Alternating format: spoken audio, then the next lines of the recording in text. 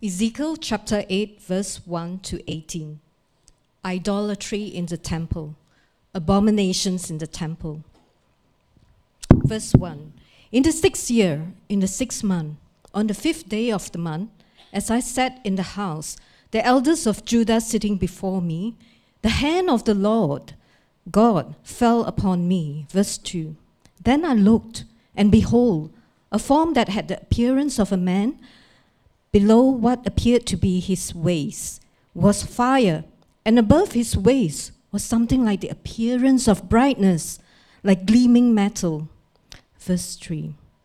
He put out the form of a hand and took me by a lock of my head, and the Spirit lifted me up between earth and heaven, and brought me up, and brought me in visions of God to Jerusalem, to the entrance of the gateway of the inner court that faces north, where was the seed of the image of jealousy, which provokes to jealousy.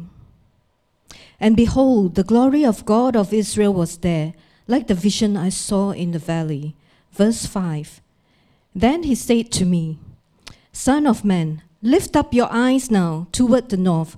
So I lifted my eyes toward the north, and behold, north of the altar gate in the entrance was this image of jealousy.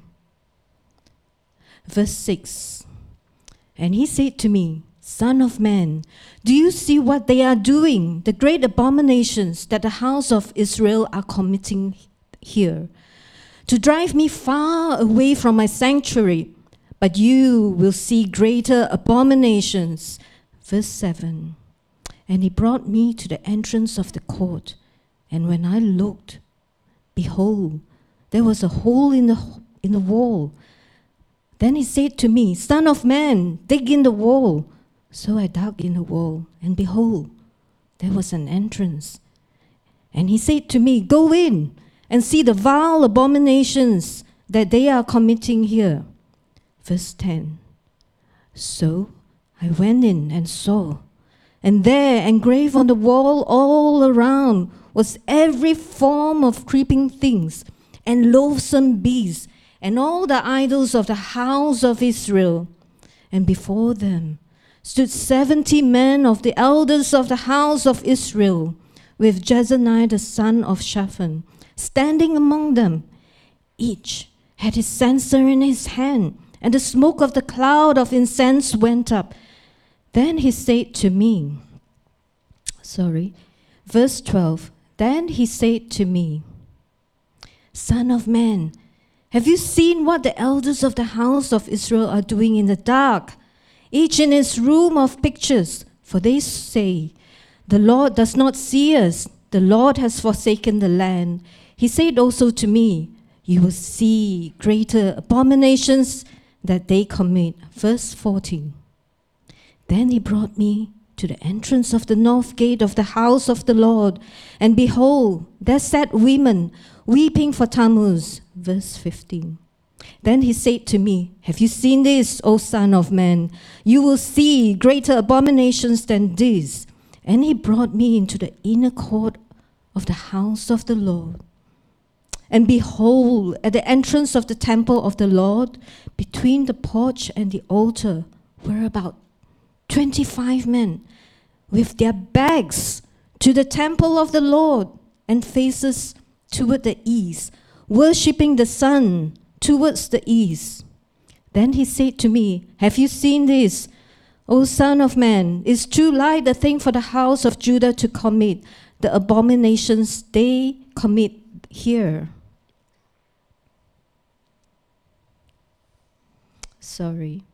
Let me pick up at verse 17. Then he said to me, Have you seen this, O son of man? Is it too light a thing for the house of Judah to commit the abominations they commit here, that they should fill the land with violence and provoke me still further to anger? Behold, they put the branch to their nose.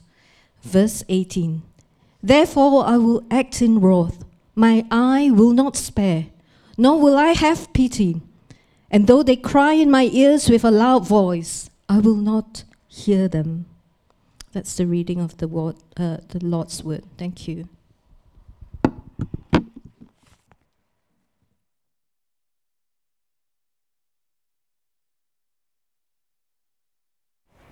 Thanks so much, Julia, for that reading. That was fantastic. It's not easy doing these long readings, is it? And we've got some long readings to do in the book of Ezekiel.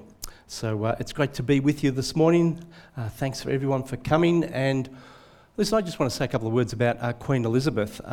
When my family migrated here to Australia, we had no idea who on earth Queen Elizabeth was. She wasn't terribly important to us as migrants. I grew up in the 60s. But vast majority of the country came from a British background, and she was revered incredibly by everyone. Her portrait was in every school room. We sung God Save the Queen at assembly, at all of the sporting events and big occasions. We always sung that song, so we did get to know her a little bit. But, when I became a Christian, and after a while I realised that Queen Elizabeth was also a person of great faith. That really was a great encouragement to me because, she's a really big, high-profile figure in the world, and there's a lot of other high-profile figures who are not very good. And yet she was faithful in following the Lord all of her life. So she was a big contrast to others I found. And so I just thank God for her example for me in my life. As Devon mentioned, this passage today, it's our second sermon of 7 in Ezekiel. It's all about tragedy, and because of that, the rest of the pastors thought that I'd be the best person to give this message. They obviously consider me an expert. It's always great to be an expert in areas, isn't it? And I'm obviously an expert in tragedy, so thanks very much for that, and that'll give you great confidence too about this sermon, won't it? It's all about the glory of God walking out on the nation of Israel in Jerusalem there. God walking out on his people. Why does God walk out? That's what we're going to look at today. And I hope you're in a life group. The life group's a really great place because we've actually got a Bible study. This is it, that you can grab. In the Bible study groups, we're going to be studying the book of Ezekiel together, so why not join one of those groups as well. In this Bible study, there's also a reading guide for each of the sermons so that you can read all of the chapters that we're going to actually be preaching. I'm preaching on actually 4 chapters today. It's chapters 8 to 11. We only had time to read chapter 18. Let us pray. Lord Jesus, you said that my sheep listen to my voice, and I know them, and they know me. They'll listen to my voice, and they will be one flock. You're the great shepherd. Help us as we seek to listen to you today. In Jesus' name we pray. Amen. Pastor Devon gave a great introduction to the book of Ezekiel last week, where just to place Ezekiel in biblical history, I've just got this diagram there. If you look at one of the central paths there, which is called the prophesied kingdom. Now, this is the period that we are in right now in biblical history, and so this is where the 2 kingdoms of Israel split. You had the northern kingdom of Israel, centered in Samaria. They were overthrown by the Assyrians in 722 BC, and that was it, kaput. 10 tribes, all gone. We had the southern kingdom who was left. This consisted of the 2 tribes of Judah and Benjamin. They were centered in Jerusalem. Along comes Nebuchadnezzar, the great conqueror. He conquers Jerusalem, and he exiles the people back to Babylon in 2 separate stages. The first one was in 597 BC, when they took about 10,000 people captive and back to Babylon. This was the elite, the well-educated, and it included Ezekiel. Ezekiel was 25 years of age at that time, and he'd been trained to become a priest. Nebuchadnezzar leaves a puppet king in charge, Zedekiah, of Jerusalem and the surrounds. He gets a bit frustrated, obviously, with being under the control of Nebuchadnezzar, so he hops over and seeks to get a bit of help from Egypt, rebels against the Babylonians, and he loses badly. And so the second exile happens in 586 BC, 11 years later. And the whole city, the whole temple is left in ruins. The vast majority of people are exiled, are back to Babylon. Only the poorest of the poor were left in the land. Now, these early chapters of Ezekiel are centred right between these two exiles. So last week, Pastor Devon spoke about the first vision in chapters 1 to 3 that God gave to Ezekiel, all about God's glory being revealed. And now here in chapters 8 to 11, this is actually it's right on 14 months later. Ezekiel, he's sitting in his mud hut on the Cheba River with the elders of Judah sitting there with him, 1,500 kilometres travelling to Jerusalem, and they want to know what is going on, what's happening in Jerusalem. There's no internet, there's nothing like that. They want to know what's happening back in our homeland. And as Pastor Devon mentioned last week, they're hoping that God will send them back. They want to get back to Jerusalem. And then we have the Spirit of God, the same Spirit as chapter 1, grabs Ezekiel and takes him on this wonderful second vision. Now, a vision is like a dream, except you're awake. You know, it's an out-of-body experience. His body remains there in the hut with the elders still being there around him, but God takes him by the Spirit, grabs him and takes him to the temple of Jerusalem. These visions, of course, they're symbolic.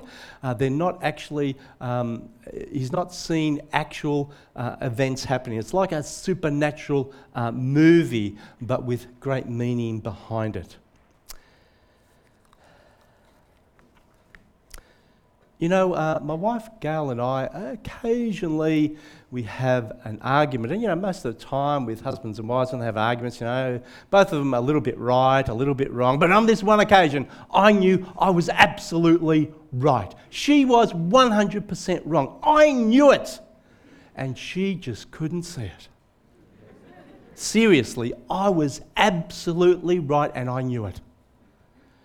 We stopped arguing and, you know, I went to be on my own and I was talking to myself. I do that sometimes.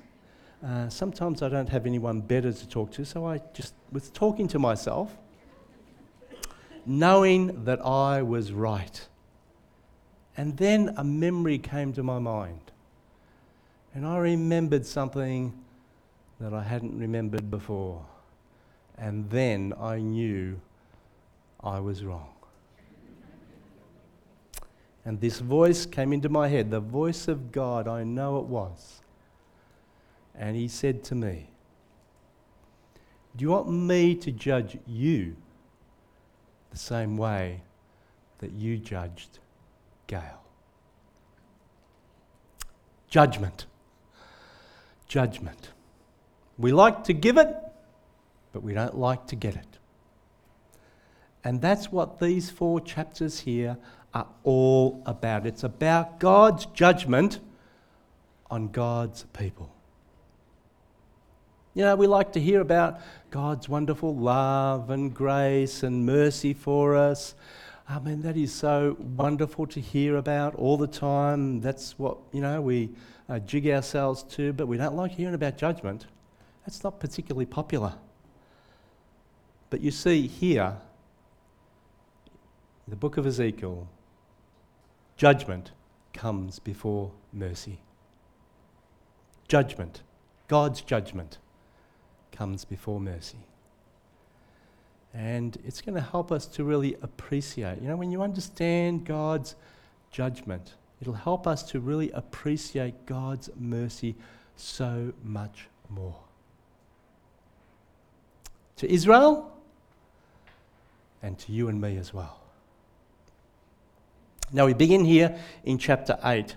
And chapter 8 is all about God's glory being totally and completely offended by the people there at Jerusalem. Ezekiel, he's transported to the temple precinct here in Jerusalem, and God shows him why God is not happy with Israel. Why God is not happy with the people in the city. And he shows him these 4 very ghastly scenes that you heard read to you by Julia. The next slide is a diagram there. It's a diagram of the temple, and it shows where these took place. And the first one is this image of jealousy. It's a carved image of a god. Most likely it's Queen Asherah, who's the mother of Baal. She's a Canaanite god of fertility. King Manasseh actually put an Asherah pole inside the temple shortly before, a bit before the exile, and King Josiah, he took it out. He got rid of it, removed it. Jealousy. Jealousy is the proper anger that, for example, a wife has when her husband commits adultery against her time and time again, and he won't stop. And that's exactly how God feels here, because of the adultery, the idol worship of his people. He feels totally betrayed by them. And it gets worse. Verses 7 to 13, he's taken to the entrance of the court of the temple, and there he sees these images of unclean animals on the wall. He's got the 70 elders. These are the leaders of Israel. They're basically political leaders, and they're worshipping these images. Most likely they're of Egyptian animal gods. Each one of them in his own little booth, giving incense, praying his own spirituality, trying to please these gods. He wants to find favour. They're wanting to find favour. They want to get help from Egypt. Because Egypt might save us. Forget about God. They're given up on him. And actually, if you look at chapter 17 of Ezekiel, you'll see there that people were talking about how they wanted Egypt to help them. Desperate. Believing that Yahweh has left us. He's gone. Instead of seeking to repent themselves, as every prophet that had been sent to them had told them to do, they tried anything else but Yahweh. But that's not all. Then we see these women, the women of Jerusalem, weeping for Tammuz. Tammuz was a mystical god of Babylon. They've moved to Babylon now. It's said that he lived for 36,000 years and then he died. And each year at the time of spring, he rises again, which brings the rains.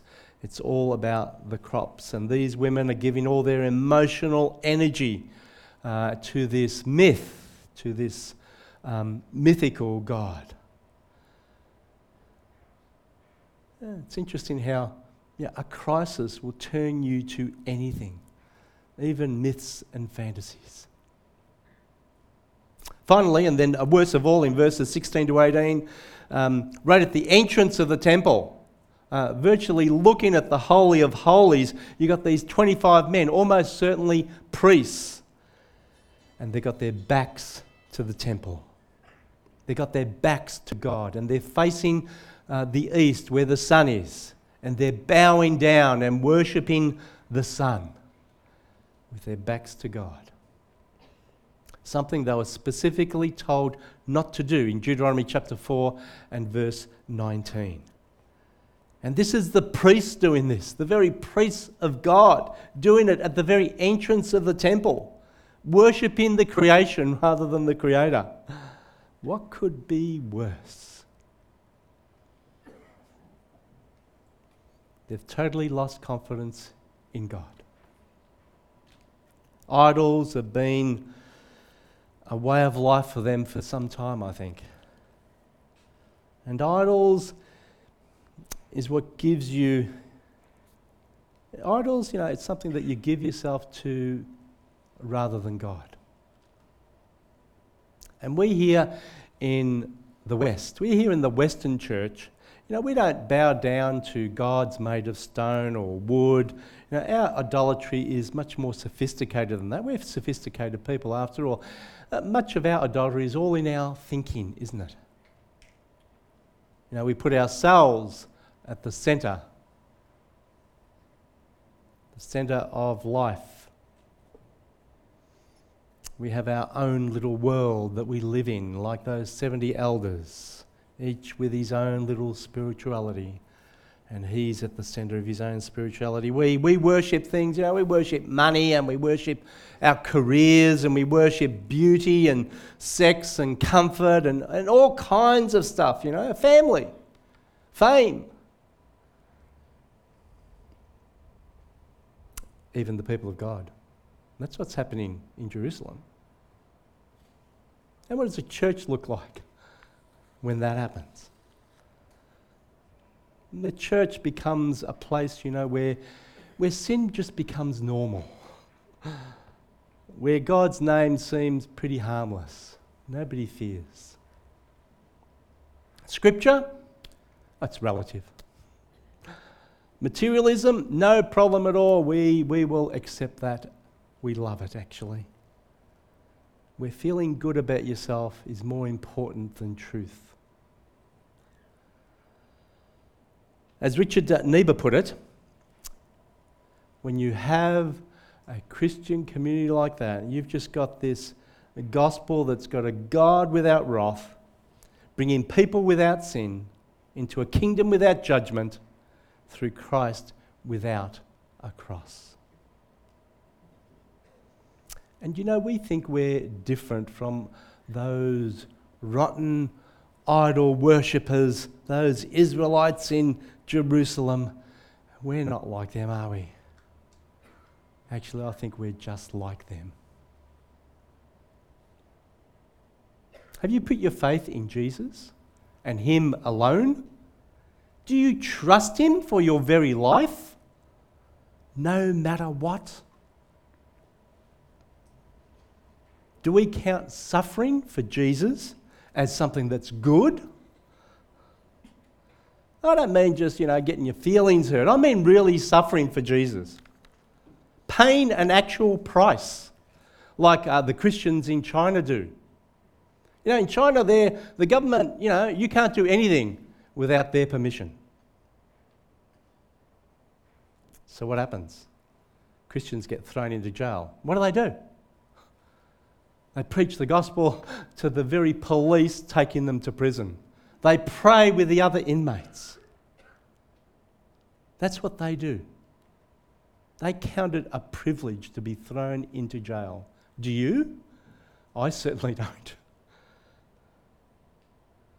You see, the mark of the church is the cross of Jesus.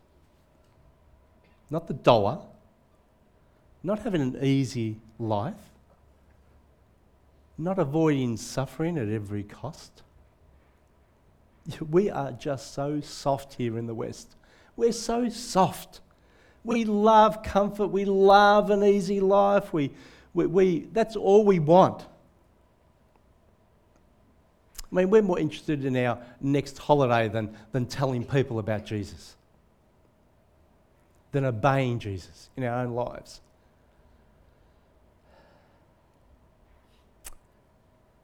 How much money do you give for God's work? How much money do you give to the poor? Actually, I should say, how much of God's money that He gives to you do you keep for yourself? I'll bet you that half the people in this room, including me, could give away half of the wealth that we have, and we would be just as comfortable as we are now. Half. Do you think that's radical to do that? Jesus doesn't seem to think so, because He told the rich young ruler to give it all and then follow Him.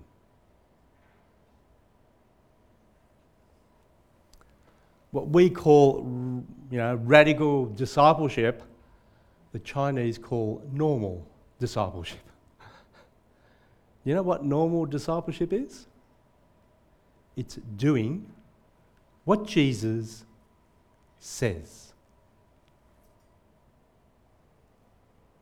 Do you know what the problem is with giving away half your wealth? You probably have to depend on God more. And you know, we'd rather depend on our money than on God.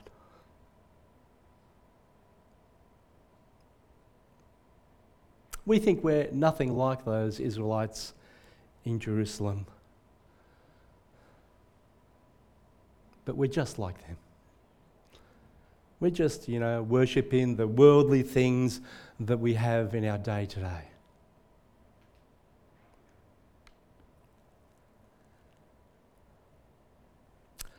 Listen, I know I've been a little bit hard here, but listen, this is an important topic. And, I'd just like to encourage you, why don't you talk with someone about it over lunch? This is a great topic to talk about. And, let me know what you think about it. I would love to hear from you what you think about us and the way that we live our lives compared to those people there in Jerusalem. Okay, let me move on. For the sake of time, I'm just going to go briefly over the next two chapters, 9 and 10. Now, chapter 9 is where God's glory is defended. God does this by destroying the sinful people and those who were worshipping idols there in Jerusalem. Verse 6 says it's very harsh, it really is. Kill old men outright, young men and maidens, little children and women, but touch no one on whom is the mark. God's protection is still there on those people who are grieving for the sin of their community, grieving about their own sin and repenting. You see, God's judgment is real. It's serious. How serious do we take God's judgment? Well, it's an incredible vision here, I can tell you. And this vision actually of judgment actually happens there in 586 BC. God uses the Babylonian army to destroy Jerusalem and the temple. And that's what he was seeing here in this vision just a few years before. That's God's judgment on his people, not other people, on God's people. And then when you move on to chapter 10, we see here the glory of God departs. It leaves Jerusalem in 4 separate stages. Ezekiel just watches as God literally walks out there on Jerusalem. The final stage happens actually in chapter 11, where God's glory leaves Jerusalem altogether. It goes towards the east, where is the Mount of Olives. And who else is in the east? The northeast is Babylon, where the exiles are. God is moving to them. And then we have chapter 11. This is all about the glory of God suspended, but with hope. With hope. In the first 13 verses, again, we've got God's judgment. Here he is at the east gate. There's these 25 leaders of Israel there. They're probably public officials, people in charge of things, including Pelotai, and he's a prince of the people. And they think that judgment has already come. I mean, we've had the first exile. You've got these 10,000 people. They've been booted out, exiled to Babylon. We're the guys who've remained. We're the goody-goodies. And by the way, we've got all this land. These 10,000 people have left. They've left their houses. They've left their land. Mate, we're rich. We're doing well. We're safe. We're prosperous. We're good. We haven't done anything wrong. God must really love us. They're so comfortable, they don't even realise that they need to repent. And then we've got in verse 13 there, Pelotai dies, judgment falls even on them. And Ezekiel says, is this the end of Israel? But God says in verses 17 to 18, I'll gather you from the people and assemble you out of the countries where you've been scattered, and I'll give you the land of Israel. And when they come, they'll remove all its detestable things and all its abominations. And in this big reversal, God says the exiles, they're the ones who are going to return to Jerusalem. They're the ones who are going to inherit the land. They're going to get rid of all the idols. They're going to bring back the true worship of God. And those in Jerusalem, they've been rejected by God.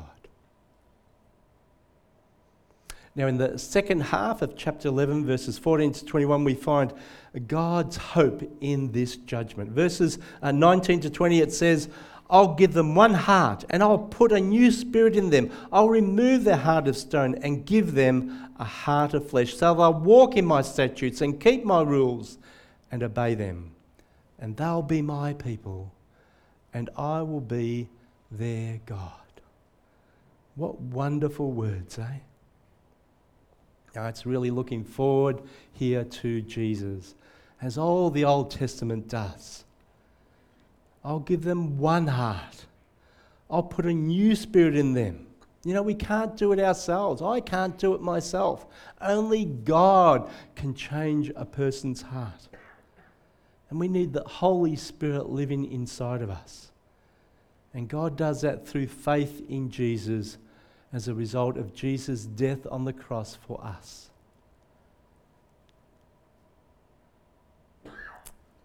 You know, God doesn't live in buildings made of stone, or concrete for that matter. He lives in the hearts of his people.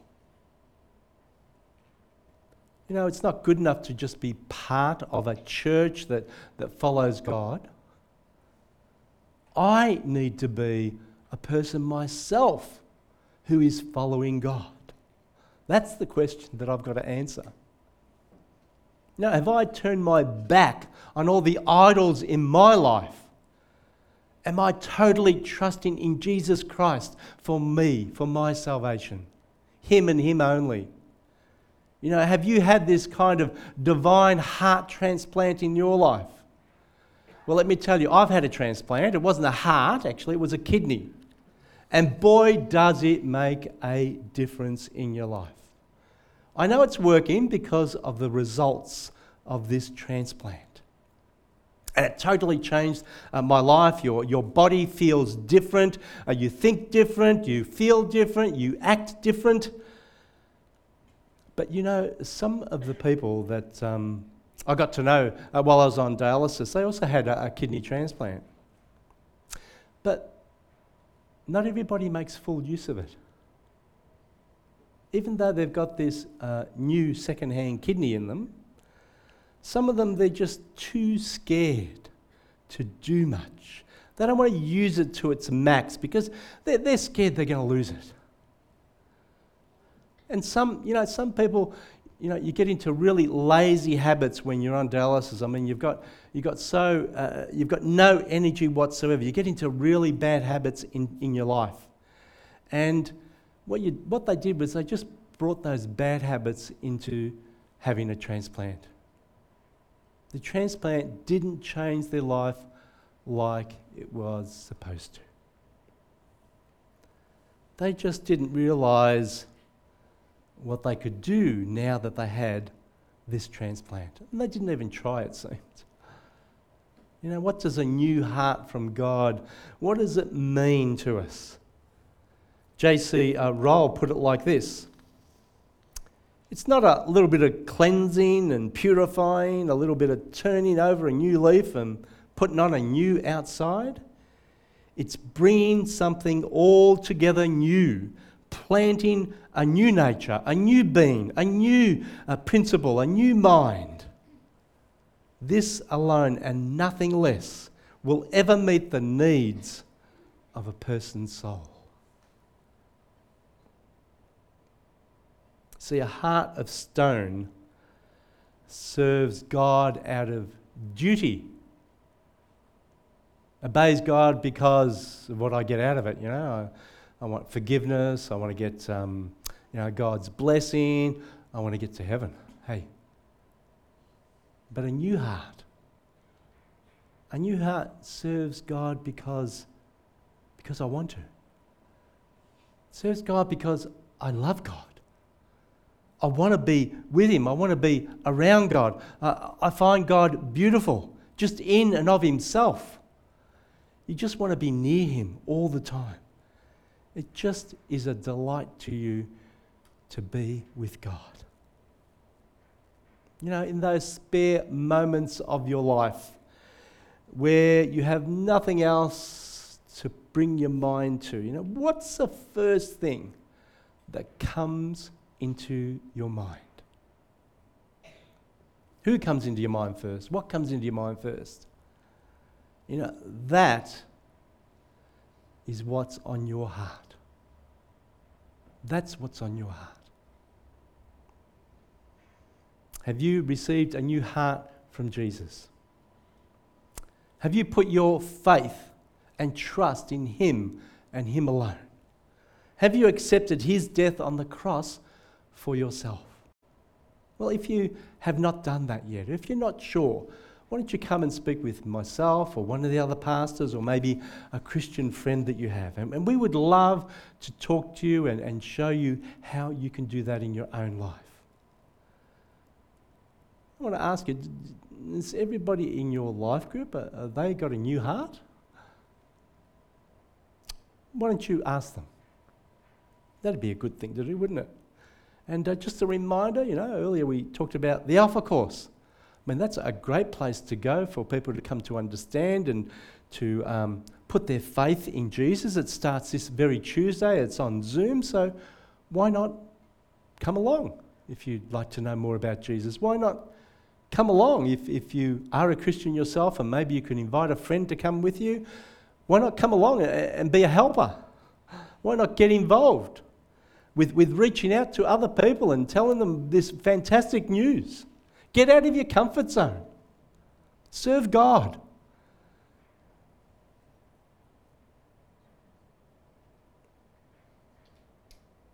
A long life is not necessarily a great life.